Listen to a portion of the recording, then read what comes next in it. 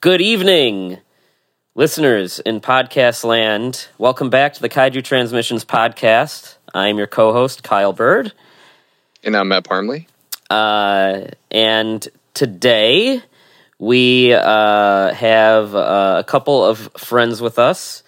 We have, of course, our good buddy Kevin / unofficial third host, essentially, from Mazer Patrol. Welcome back. I got promoted. Can I put that on my LinkedIn now? Woo! Oh, and happy anniversary. You just had your 1 year anniversary. Isn't that great? Yes. Isn't it that I don't know how that happened so quickly, because like I feel like your wedding was like a week ago. Pretty much. Yep. Time flies. Yes, I still have. I've been doing the blog for 10 years now, so that's another. Oh wow, thing. Yeah. I still have the little Godzilla figures from our tables from your wedding around here. Somewhere. True fan. Confirmed. Yes. Anyway, and making their I don't know what we're gonna release first. Making either their podcast debut for KT or their second appearance on KT. We have our friend, Lux Edwards. Introduce yourself. Hey, everybody. So everyone's probably saying, who the hell is this? I know you, well, me and Matt know you from the way back when, from the Monster Zero forums, and that's how, like, a bunch of the people that show up on here, we all kind of got connected. That's how we know Tom. That's how we know Jared. It's not how I know Kevin. I mean, I don't know. Where may the people out there maybe find you or know you from? Because, like, I know you have a couple of bands, stuff like that. I want to make sure people they get to know you and where they can find you and all that stuff.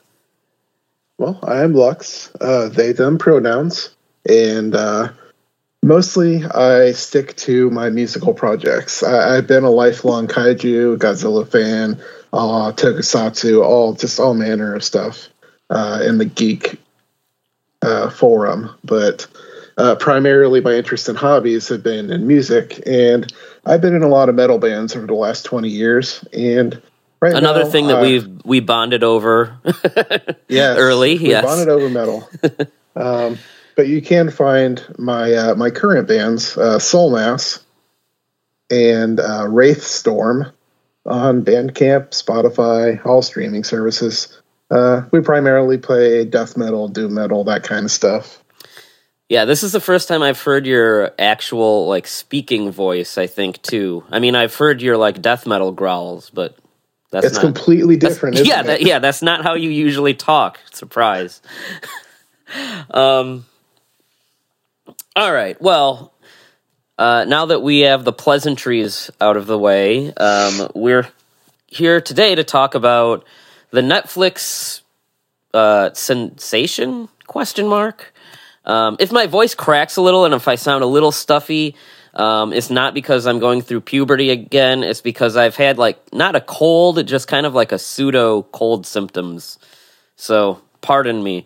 Anyway, not a cold, but kind of a cold. Is that? Yeah, I have like a half a cold. Like, I feel fine, but like I'm a little stuffy and I'm talking a little funnier than usual. Anyway, But, so, I don't know, this was like the number one Netflix movie over the weekend or whatever. I don't know if that means anything anymore, considering Netflix just kind of like release a thing with like no promotion and just kind of like let it rot. So, I don't know if, like, who cares? So, Troll is a Norwegian giant monster movie, not to be confused with 2010's Troll Hunter, which we did a show on a couple years back. Or the Netflix series Troll Hunters. Correct. Or the 80s Sonny Bono starring fantasy film Troll, which should not be confused with Harry Potter because the main character in that is named Harry Potter. And also not to be confused with its sequel, which isn't actually a sequel, called Troll 2, which doesn't have any trolls in it. They're goblins and is one of the best movies of all time, might I add. And also not to be confused with Troll Dolls or the cinematic loose adaptations of said dolls, Trolls and Trolls World Tour. I'm very confused. Would anybody confuse any of those properties with this movie? No, but that would be great. I'd rather be watching any of those other properties. Actually, I think aside from the Netflix series Troll Hunters, I've seen all of those. Like, I have a young daughter, so I've seen the Troll and Trolls World Tour. So the one that's produced by Guillermo del Toro is the one you're like, nah. Yeah, right? I have a confession, and that's I've never seen Troll 2. That I understand is horrible. the infamy, but Look, that is... I'm a bad person. I realize you probably haven't seen Citizen Kane. And Citizen Kane is a great movie. I've seen it a couple times. It really is one of the best. But, I mean, on like your watch list of stuff, like bump Troll 2 above Citizen Kane. I feel like the only response to Matt saying that is the cutting in the, oh my god! You owe it to yourself. Anyone listening owes it to themselves. It's a treasure. I know. God, see how much excited we are getting, like, talking about Troll 2? Yes.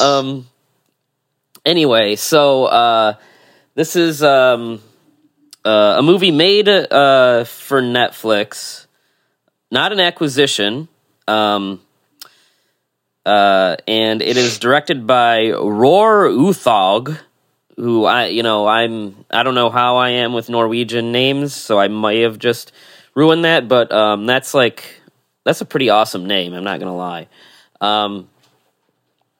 And Roar, I'll just call him Roar, like we're buddies, I guess is probably most well known for making the Tomb Raider movie from a few years ago that I don't know a single person that I think that saw that movie, but Nope.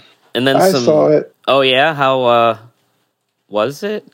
I mean, I only went to see it because I'm a fan of the new Tomb Raider trilogy, so I just kind of showed up to see what it was about, and I walked away kind of ho-hum about it. It was still a good movie, but nothing to really write home about. All right. I guess that kind of applies to this movie as well. Okay, yes. Say. Well, speaking of nothing to write home about, so this was, I think, announced in summer of 2020, and it just came out last week as of this recording on Netflix. And I guess we can just get right into it. This honestly isn't the deepest material. So I mean, aside from just a general kind of review, I don't know how much we have. But Matt, I am going to popcorn you to give us a plot synopsis of Troll. Can you do that? Oh boy. Good luck. If you struggle, just remember that you've seen Godzilla 98 a couple times, and then whatever you're struggling to remember will come back to you, I bet. There's some King Kong in there, too. Yeah. Yeah, well, basically, there's a this mountain dig, and with some protesters, and there's this giant explosion that the government is having a hard time sort of explaining. they end up enlisting the help of paleontologists, and they realize that there could be a giant creature. Nobody believes her. You get the whole like footprints through the city thing. We learn that she has a fractured relationship with her father, who she thought was crazy because he had all this knowledge of trolls, and of course the crazy guy ends up being correct. The military predictably tries to attack the troll and kill said troll, and fails miserably on a couple occasions. There's some other characters who, frankly, I don't remember their names and don't matter. It's like generic military guy and they had names. Scientist guy. You get a lot of back and forth with like the cabinet trying to decide what they're going to do, and they eventually decide that, hey, we might like level the entire city. It's unclear to me if that was like supposed to be a nuke or just some very super powerful missile thing, but in the end, it was like a super weapon or something. Yeah. So in the end, they basically managed to lure the troll to the middle of the city. The troll is defeated by sunlight, preventing the city from being obliterated by the military. And there's a really interesting post-credit scene that Kevin said he absolutely loves so much. Oh, really? That's Troll. Yeah, that's the very broad strokes. And they can smell Christian blood. I got to make sure I throw that in there. Yes, which means such a central part of the story, which it's absolutely not. Well, we talked about that when on our Troll Hunter episode, that's like part of the folklore or whatever, that they can smell the blood of Christians, which means, Matt, I'm sorry if me and you are like dead. Yeah, if the two of us are like stuck in a troll threat situation, Bird's gonna break get my away kneecap and he's gonna break my knee and throw me down the cliff and let the troll follow me. Yeah, I gotta get away from you. They also say that the Norway becoming Christian was what got rid of all the trolls in the first place. Yeah. Are we Lux? Are we getting ahead of ourselves, or is this something that because you have some stuff on the actual folklore of trolls and all that? So I don't know if I mean now is probably a good a time as any if you want to like kind of get into any of that stuff. I mean, yeah, I can briefly kind of sum that up because there's not a whole lot of folklore in this movie that really matters. That's true. I mean, yes, the father figure who's the expert on trolls, he says some things that are related to folklore, and some of the side characters joke about, hey, are we gonna go have an eating contest with the troll and relating all these old folklore stories, but really it all just kind of boils down to like more ancient Norse mythology as far as where original trolls came from, instead of any of that other folklore, which they do touch on the movie as well.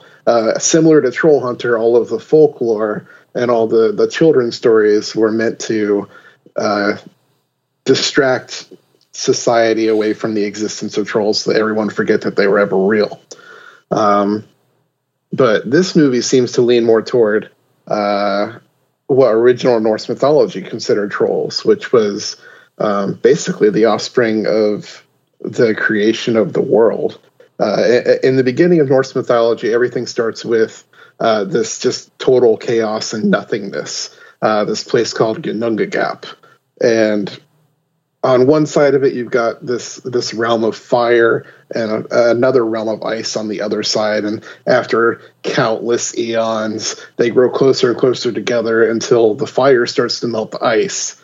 And the frost that drips down creates the very first being in the world, which is Ymir, who is a humongous titanic giant with like feet like the size of mountains. And basically all of his offspring kind of like budded off of him like jellyfish or something. And they're all giants as well. And they're what's considered the Jotun, which is the race of giants. And from there, you get down into the gods, the Aesir and the Vanir, where you get Odin and Thor and all that stuff, but you still have the Jotun around the whole time. They were interbreeding, and they're in all the same stories with all those gods. And another word for Jotun is troll. So what we see here in this movie is what we're really implying is like an offspring of the original body of Ymir, which in Norse mythology makes up basically the entire landmass of Midgard, which is present-day Scandinavia. The body of Ymir, after he was killed by Odin, fell on the ground. The body became the country, his hair became the trees, and his blood became the oceans, all that kind of stuff. So all of these trolls are all of his offspring, the smaller ones, like the one we see in this movie. They kind of roamed around after that and would become, the mountains and the hills as they kind of either were killed or fell asleep. And that's kind of how people back in the old ancient times explained where all the mountains came from. So in this, it is, I think, so there's like a conspiracy element to the plot. Like when Kevin was saying, like, it's revealed that, Christians are the ones that, drove the trolls out in Norway or whatever. Is that what happened? I don't even remember. Yeah, because Anyway. the prevailing thing that what really happened is when Christianity came to Norway and pushed all of that Norse paganism out, all the people who still believed in all that old Norse mythology and the poetic Eddas, Christianity became the main religion of Norway. And according to the mythology of this movie and in real life, that is what pushed trolls out of existence. They hated Christians. The ringing of bells of churches greatly just made them angry, and they hated it. So they all just kind of retreated into the mountains and fell asleep or went away. And in the movie, they say that, they show, underground, there's, basically, a troll graveyard, essentially, where they, toward the end of the movie, there's a revelation, which I think we're getting a little ahead of ourselves. We want to, go through the movie itself. We can get to that revelation. We'll build suspense here.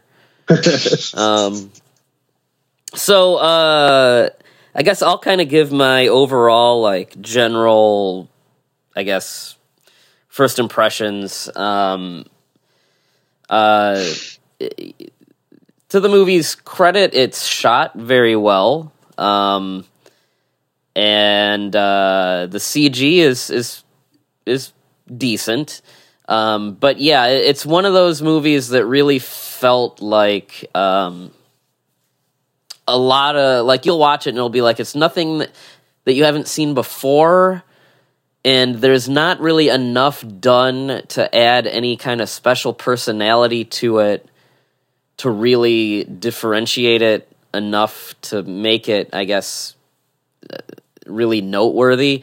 Like I was joking earlier, you can just say the plot of Godzilla 98 and you have a lot of this movie. I mean, you have everything from the main character, the scientist, she's in the middle of digging for something, and, a government guy comes and recruits her to come and look at a giant footprint, and they don't realize they're, standing in a footprint, and it just, she gets fired from her job, and a government guy, sneaks her out, and they're we're not giving up yet. I mean, I messaged Lux when I was watching it. I was I'm at the part now where Matthew Broderick gets fired and Jean Reno picks him up.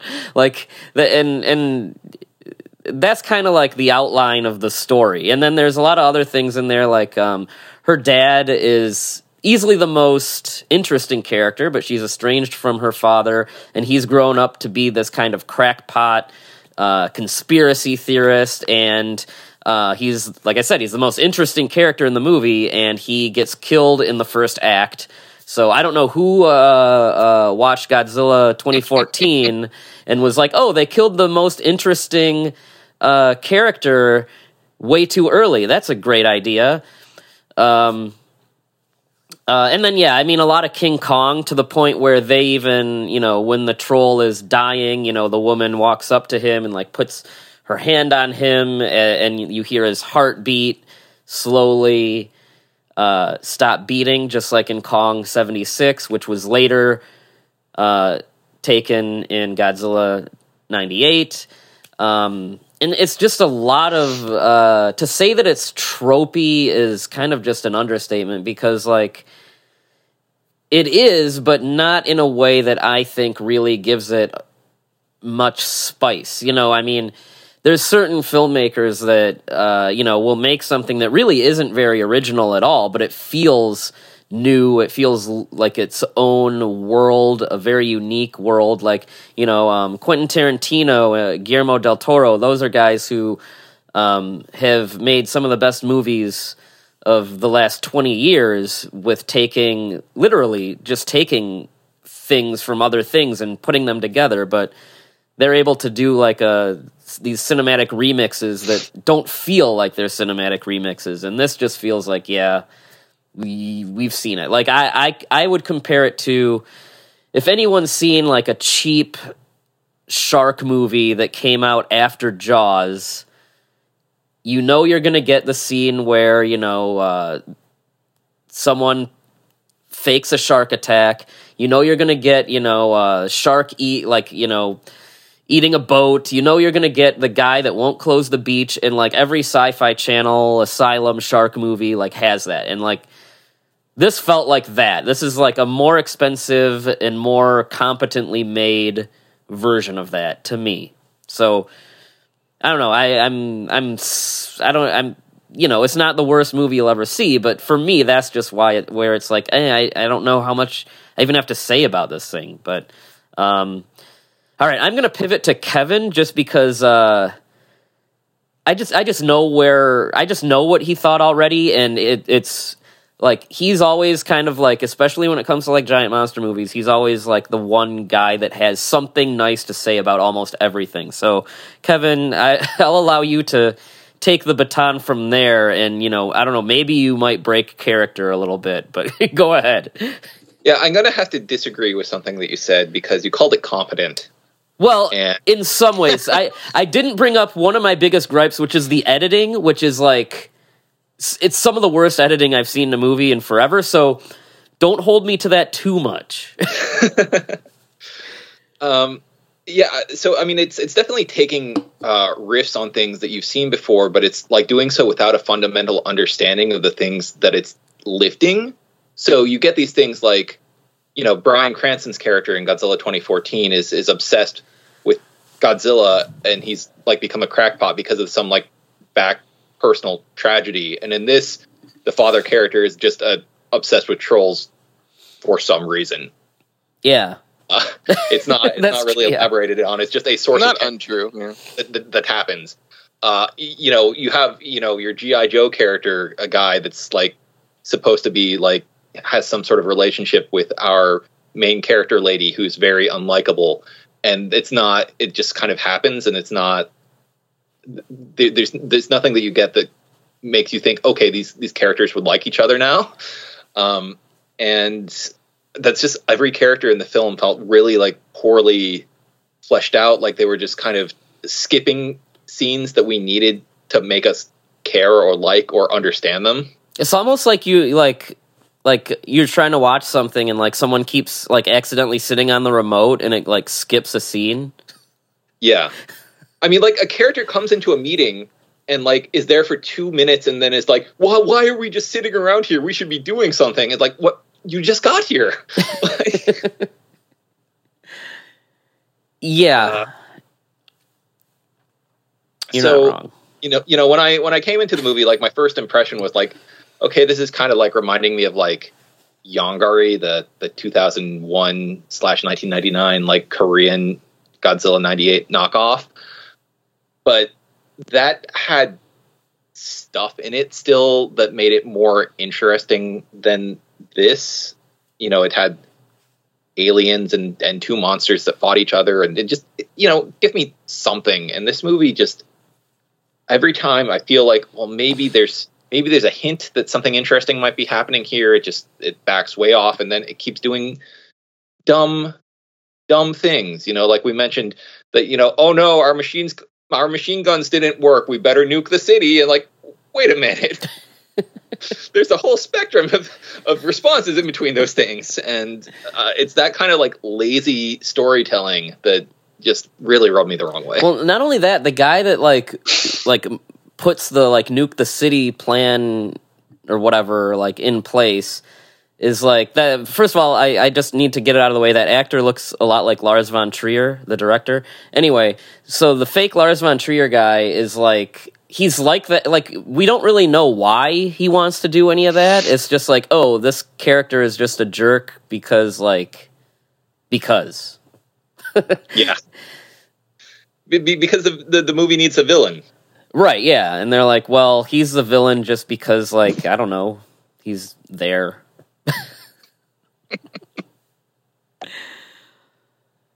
It's like they saw villains in other movies. They saw other characters in other movies and said, I could do that, but they didn't, like, understand why characters do things. It's almost like, if you've seen those, like, things where it's like, oh, I fed an AI, like, 100 issues of Batman comic books and had it write a Batman story. Like, it feels like that. It's like I fed an AI, like, Troll Hunter, Godzilla 98, and King Kong, and I had it write a script. And this is, like, what came out. Yeah, because, I mean, there's nothing that this presents you that hasn't already been done better in Troll Hunter. Right, yeah.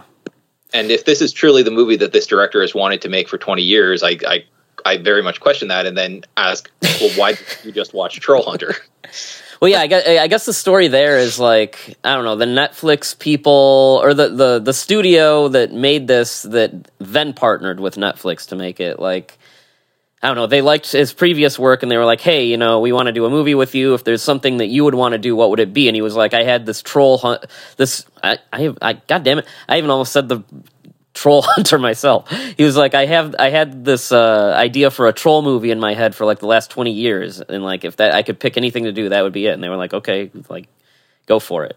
But yeah, it's a lot of just stuff you've seen, only it makes less sense. I don't know. Well, Lux, why don't we hear from you? I mean, it's going to be a lot of echoing the same sentiments. Yeah, it's a lot of echoing the same sentiments. It's not really a movie that does a lot that really interests me. I went into it just expecting a dumb, fun movie and just to turn off my brain and just have a good time. And I got a lot more dumb than fun out of it. Again, it's like a mishmash of all these other movies that we've already seen, all these old tropes, and none of them are done in any interesting ways that are new or exciting. We just go on this trip from the beginning of this movie we've already seen 100 times to the end of this movie we've seen 100 times, and we're like, well, I guess it's over now, and yeah, that was a thing. I would have to say my biggest gripe with the movie is, like Kevin said, how toward the end of it, it just kind of ramps up into this mode of we need to add urgency, and all of a sudden we need to bomb our own capital city to get rid of this troll. And it makes zero sense. Like, you know who what? does that? The craziest thing about that is there's the plan. I think it's when the dad is still alive. I think I might be wrong, but there's the plan they have where they're like, oh, trolls, like you mentioned, trolls, they hate church bells, so they like get some church bells and put them on some here's another one. They put those on some helicopters, and then they like ring them. They like fly around the troll and ring them, and they recreate the helicopter scene from Skull Island, like very, very blatantly, almost shot for shot. Yeah, like, Yeah, it's almost exactly the same. it really is. And like it drives the troll crazy, and like he smashes the helicopters, and it's like, okay, yeah, he smashed the helicopters, but like their idea worked. like the bells were working. So I mean, I don't understand why they would, like, if this was like a Shinichi Sekizawa script or whatever. You know, you think about like the old Toho movies, and I mean, the kaiju formula is, we're gonna try this, then we're gonna try this, then we're gonna try this, and so like if this was a Sekizawa script, for example, I use him as because he helped formulate that and is like one of the best writers that has been in the genre. He would do something where it's like, okay, that version of it didn't work, but like how will the scientists and the military come together to maybe make some kind of other device that will like echo the sound of the bell or something. In this, they just drop it, and then the guy's like, we gotta use this unapproved super weapon missile. And everyone's like, oh, no one's gonna like that. And he's like, I don't care. We're just gonna do it and like blow up the city. They have like 2 seconds to evacuate, and like it's like, okay, that just went from like a 2 to 11 in like 5 minutes. Well, and much like in What to Do with a Dead Kaiju, you have two people with different plans going on at the same time that are both like seem to be sanctioned, which is a little confusing. I mean, the Bell plan was actually the second plan in the movie, and that's what's wild about it. Is the first one is where the dad died. It's just a traditional monster movie. We're going to line up our military here at this line, and we're going to blast that troll down. And that's when they realize, none of our weapons have any effect on this towering rock creature. And the dad goes to talk to the troll, which is when we get this moment with the dad and the troll, and you can see that the troll is actually making a connection, and you start to pick up on that this is a sympathetic character. And it's kind of briefly mentioned earlier in the movie too, when the troll destroys a house, how they heard that was like singing a sorrowful song. The troll, as you get further in the movie, the church bell scene, it ends with the helicopters are crashing down, but the troll saves a father and son that it sees on the ground from a helicopter that's about to fall on them. And then this is leading into what we were talking about earlier with this cavern full of dead trolls. At the end of the movie, the troll is revealed to be on its way to Oslo because the Norwegian royal family, apparently along with Christians in the past, massacred the Mountain King, or the king of the trolls, and all of its kin, and drove this troll, the troll that we see in this movie, out into the Dover Mountains that we see in the beginning of the movie, and it's like the last remaining troll of its kind. It's like this lost plot point, but they want you to be sympathetic, but it's almost a lost plot point because it's hardly in the movie. And then by the time you get to the end, and he's about to turn to stone because they've got all these tanning beds set up as this weird like UV light thing. The paleontologist character runs and turns off all the UV lights because she's like her dad. She now believes like her dad did, and tries to talk to the troll and tells it to run away. Like, get away when she's like, wait, this plan that we went through, all this like these back doors and stuff to make happen, like, let's not do that. Yeah. Like, what if we just tell it to go away? I realized that I stole the skull of one of your kin and lured you here to die. But now I'm going to like turn all of this off and tell you that no, we don't actually want to kill you. We want you to just, go live peacefully. Yeah. And just go away. Have we tried telling it to leave yet? He's like looking, he's like, oh, okay. And then like 2 seconds later, the sun rises and the troll turns to stone. It does turn to nighttime. The sun is going to come up every day. It's completely unpredictable. Could be any time. It goes from nighttime. It goes from nighttime to like daytime in about 30 seconds. Like the pitch of black to like she turns off the UV light. She's like, all right, run away. And as you get the emotional look in the troll's eyes as it starts to understand, and then you see the light shining on its face and it starts turning to stone. It's like, what the heck just happened? Yeah. Yeah. So the movie just kind of ends with the troll laying there, turned to stone, and they're all just like go about their business. Yeah. So I was watching this I actually watched this with Landon and Sarah. Landon and Sarah goes, they're gonna try to kill this thing with like tanning beds, aren't they? And like 10 minutes later, sure enough, that's actually what they were trying to do. Yeah, my wife called it as well. She was like, I know exactly what this military guy's plan is. He has a plan. He's going to use tanning beds. It's like, where did you get that from? I think maybe he was like standing near a tanning bed place or something. It's like in the background, but I didn't catch that, but she did. And so there we are with this tanning bed setup to kill the troll. Well, the thing that I think everybody kind of touched on is one, the sympathetic troll card doesn't work because although there are some actions that happen throughout the movie, they feel sort of like disconnected, and you never have a moment with the troll that gives you enough like space and breathing room to actually feel sympathetic towards the character, at least for me. So like it was kind of meh the whole time. The other thing is the villain of the movie is like, we don't even realize he's the villain really. He just seems like a military guy doing his job.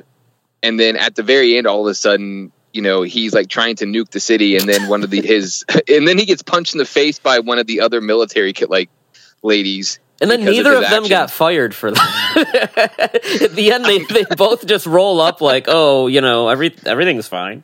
It's like, wait a second, like, what I think people will enjoy about the movie, like if you're just looking for like some monster action, I think there's a decent amount of spectacle. I think the special effects are pretty good. And like, I don't know, I can't feel, while yes, it's lazy writing and yes, it's full of tropes, there's nothing in this movie that for me was so egregious that I can like super hate it. It was just kind of a nothing burger. I feel apathy towards it more than anything. Yeah, I mean, I'm kind of there. I mean, like, I admire Kevin's like Venom because we don't get that out of him a lot. But for me, it is just kind of like like when this podcast is over, I'll probably just completely forget that it exists. I've already forgot it. I think Lux did a better job of like plot recapping than I did. You know, the whole like tanning bed plan, we didn't mention that like, so like the one military guy that she's like friends with, like after she gets fired and she's supposed to be going home, and her and the other guy are like, you know, doing the Matthew Broderick, Jean Reno escape thing. She's like, I have an idea. And she calls him and she's like, you know, I don't know. She says something. Words are said. And he's like, oh yeah, I'll call some of my military friends and, you know, we'll figure this out. And like, from what I understand, that was never like approved by anyone. So it's like this one guy, I don't know if he's a lieutenant or whatever. Her military guy calls other military guys, and then somehow he has like a whole army ready to like do tanning booth thing. And it's like, how can you have a secret operation like that? That doesn't make any sense. I think when they rolled up, they said something about like his friends in the reserves or something. Like he called in the reserves, and it's like you said, just kind of it comes out of nowhere. Yeah, well, how do they do that without like anyone else? No, that doesn't make any sense. It's like they just all got out of bed and just said, "Hey, we're going to go help our buddy now." And on the note of like the sympathetic troll angle, that is something that like you know, when you first like learn a little bit about the troll, like that's something that I was like looking forward to seeing more of. Because one of you mentioned, they say like it's like after like the first scene with the troll, like someone says like it sounded like it was singing a sorrowful song, and I was like, oh, that's like a really interesting angle. Like this thing is like singing a sad song, but like that's never brought up again. To me, it just sounds like it's like a roaring monster thing. And then, yeah, the whole thing about like, oh, they slaughtered his family, and he's just trying to go home, which I guess, like, what is he going to do there? Just, like, hang out in, like, a cave of skeletons? I don't know. Like, that just comes so late, and, you know, we really don't see that much characterization of the troll before that. So it's like, you know, it's like King Kong, but without the, like, emotion to it. It just felt like he over the 20 years of him thinking about how to make this movie, the only thing he could come up with as motivation for this troll to come down from the mountains and trash Oslo is his family died, and he wants to go see his dead family. And now we're going to bomb Oslo. Well, if they had introduced that and, like, the royal castle thing a lot earlier, they could have set up some of that urgency, and they could have set up some sort of relation between the troll and the end goal of actually getting there to see the family. And then when you finally have the moment where, like, he sees the skull and he's impacted by it, I feel like you would have felt that a lot more. But again, it's all crammed into the final act. One thing it doesn't land. I did, yeah, but like one thing I did, I enjoyed the first third. This is kind of like exactly Godzilla 98. It's the idea that they're trying to investigate and find out what this creature is and where it came from. Like, I think those things in the first, third of the movie actually all work. And then much like Godzilla 98, it kind of goes downhill from there. Yeah, the first third of that movie kind of works too. Exactly. Like that, the first third of that movie isn't terrible at all. I mean, on that same note, the movie does talk about how the paleontologist's father figure was ostracized by society for his weird troll theories and stuff. And Dr. Mifune. And that's revealed to have been perpetrated by this Norwegian king dude, the prince or king or whatever he is. And if the father figure hadn't died in the first act of the movie, wow, we really could have had like a cool scene where the father figure talks to this king guy about like what happened, and they hash out all their issues, and it's like, I was right and you were wrong. Maybe you shouldn't have done that to me. Now this troll's going to destroy your city. That would have been a really good scene to have, but it's just missing now because you decided to kill that character off. Well, that's similar with Godzilla 2014. I've always said, like, Godzilla 2014, like, I've heard them say, like, oh, we just couldn't figure anything out to do with that character after the first act. It's like, that movie should have been, like, The Last Crusade with Godzilla.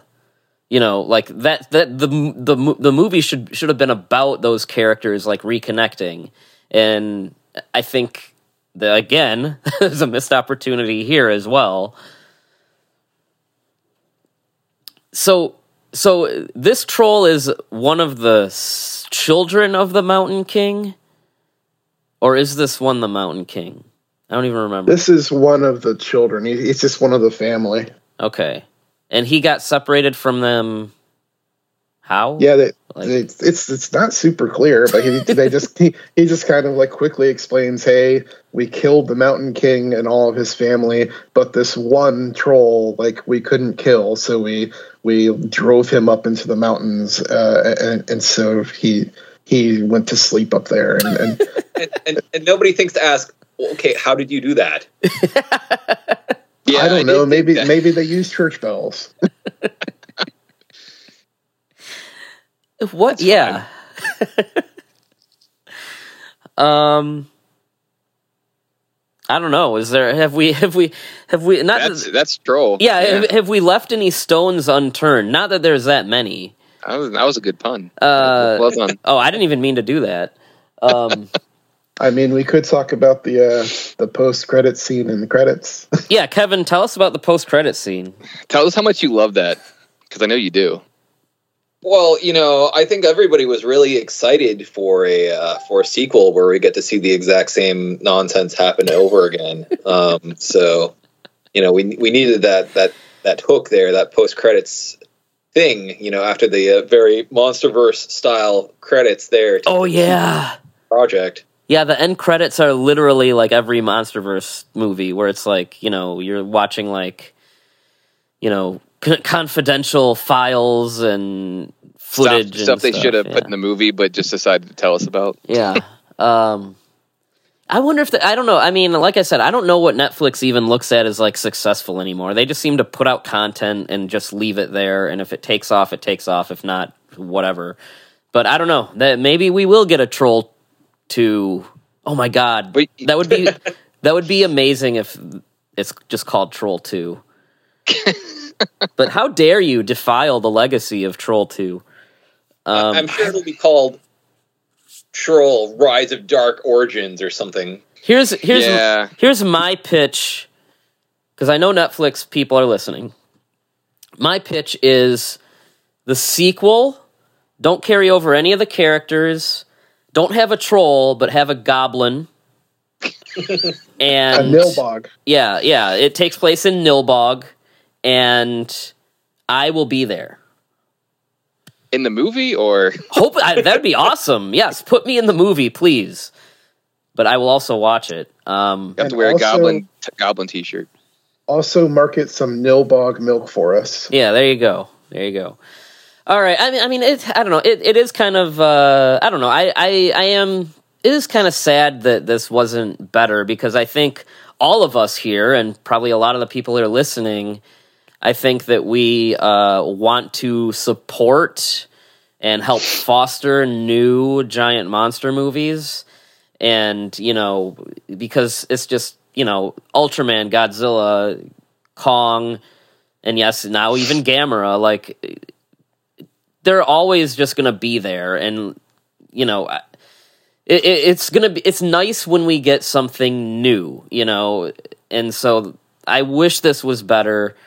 And hey, if they do a sequel, I'm gonna sit there and hope it's great, hope it's better than this. But yeah, I mean, it's always depressing to me when we do finally get a new kind of giant monster movie, and it is such a just bland kind of nothing. And I mean that when I mean like these big budget ones that like are on Netflix and actually have money on the screen. But what can you do? All right, so how many I don't know how many giant thing chases a yellow vehicle slowly through a city, like a certain movie from 1998. Do we want to give this out of 5? I'll go. I'm going to give this a 2.5. And honestly, I have weird emotions about this movie. Where I'm like, yeah, it's not that bad. It's fine. And like, I hear Kevin, and like, he's not wrong about anything he says. He's not, no. But like, I can't muster up the sort of like vitriol of those emotions. So like, it's a nothing burger kind of movie. I think there's some fun shots in it. I don't regret watching it. Could have been shorter. Could have been better. But it's like a 2.5. I think people that like giant monster movies will probably have a decent time watching it and then forgetting about it immediately after. Yeah, I'm right there with you. I'm at a 2.5. I mean, 2 I save for something that sucks, but is also like, I don't know, really boring. A 2.5 is like, it's not that good, but I don't hate myself for watching it, and I was never like angry watching it. So 2.5, I give it. There's some neat ideas, some cool effects, which I guess they didn't use any green screen in making this. That is something that's kind of cool. But yeah, I mean, it's I wouldn't tell someone to watch it unless they're like, oh, I want to watch every kaiju movie ever made or whatever. I mean, if you're already a fan of the genre that's seen everything else, I mean, go at it. But if I'm just talking, that's fine. If I'm talking to Joe Schmo, oh, what movie did you watch this week? Oh, I watched Troll on Netflix. Oh yeah, how was it? You can skip it, whatever. So I'm at a 2.5. Kevin, I'll let you do what you got to do here. Yeah, I mean, it's again, the effects are not bad. I just there's an extent to which I feel almost like when you compare this, like you could have made 20 Asylum movies for whatever the budget is for this, right? Yeah. So from that perspective, I kind of feel like it's a waste of resources to have, this very bland looking troll design and this really bland story that could go to something else. So that's part of why I'm being less forgiving of this than I otherwise might be if it were a lower budget affair. I kind of, as I was watching it, I was going back and forth because there would be moments of inspiration, like the helicopters with the bells, that's something that feels like out of an Ultraman Taro episode. And I can be like, oh, okay, I kind of dig that. Or like the troll is walking through the city and he's like looking at his reflection in the building. And you kind of get this feeling that he's like out of place and out of time. Like, okay, I can kind of like get a little bit of pathos going on. So at those points, I'm edging towards a 2. And then the movie will immediately do something stupid and whiplash me back to a 1.5. 1.5. Paleontology doesn't work like that. Out of 5. All right, Lux, bring us home. I guess I'll be the gracious one here, and I'm going to go ahead and give this a 3 out of 5. I mean, a 2.5 for me would be just like, mediocre and ho-hum. But I think the director here, Roar Uthaug, he set out, like he said, to make this passion project, and he wanted to make a movie that would be fun for everybody. And just like a general audience. I think in many ways he succeeded, even if it was very derivative. I mean, watching it, like Kevin said, there were still moments in the movie that I thought were really neat and really fun. So I still had a good time, but I can't give it anything higher than a 3 because there's so much of it that really drags it down and everything that we already talked about. So that's where I'm going to sit at. I'm going to recommend, like, anybody who likes monster movies, definitely watch it. It's an entertaining watch at the very least for probably everybody. I don't think anybody's ever going to return to watch it ever again, though. All right. So, it's the best movie you've ever seen. And, all right. On that note, I think we're good. We're trolled out. We are trolled out. Go watch Troll Hunter instead. There you go. Yes. All right. Bye, everybody.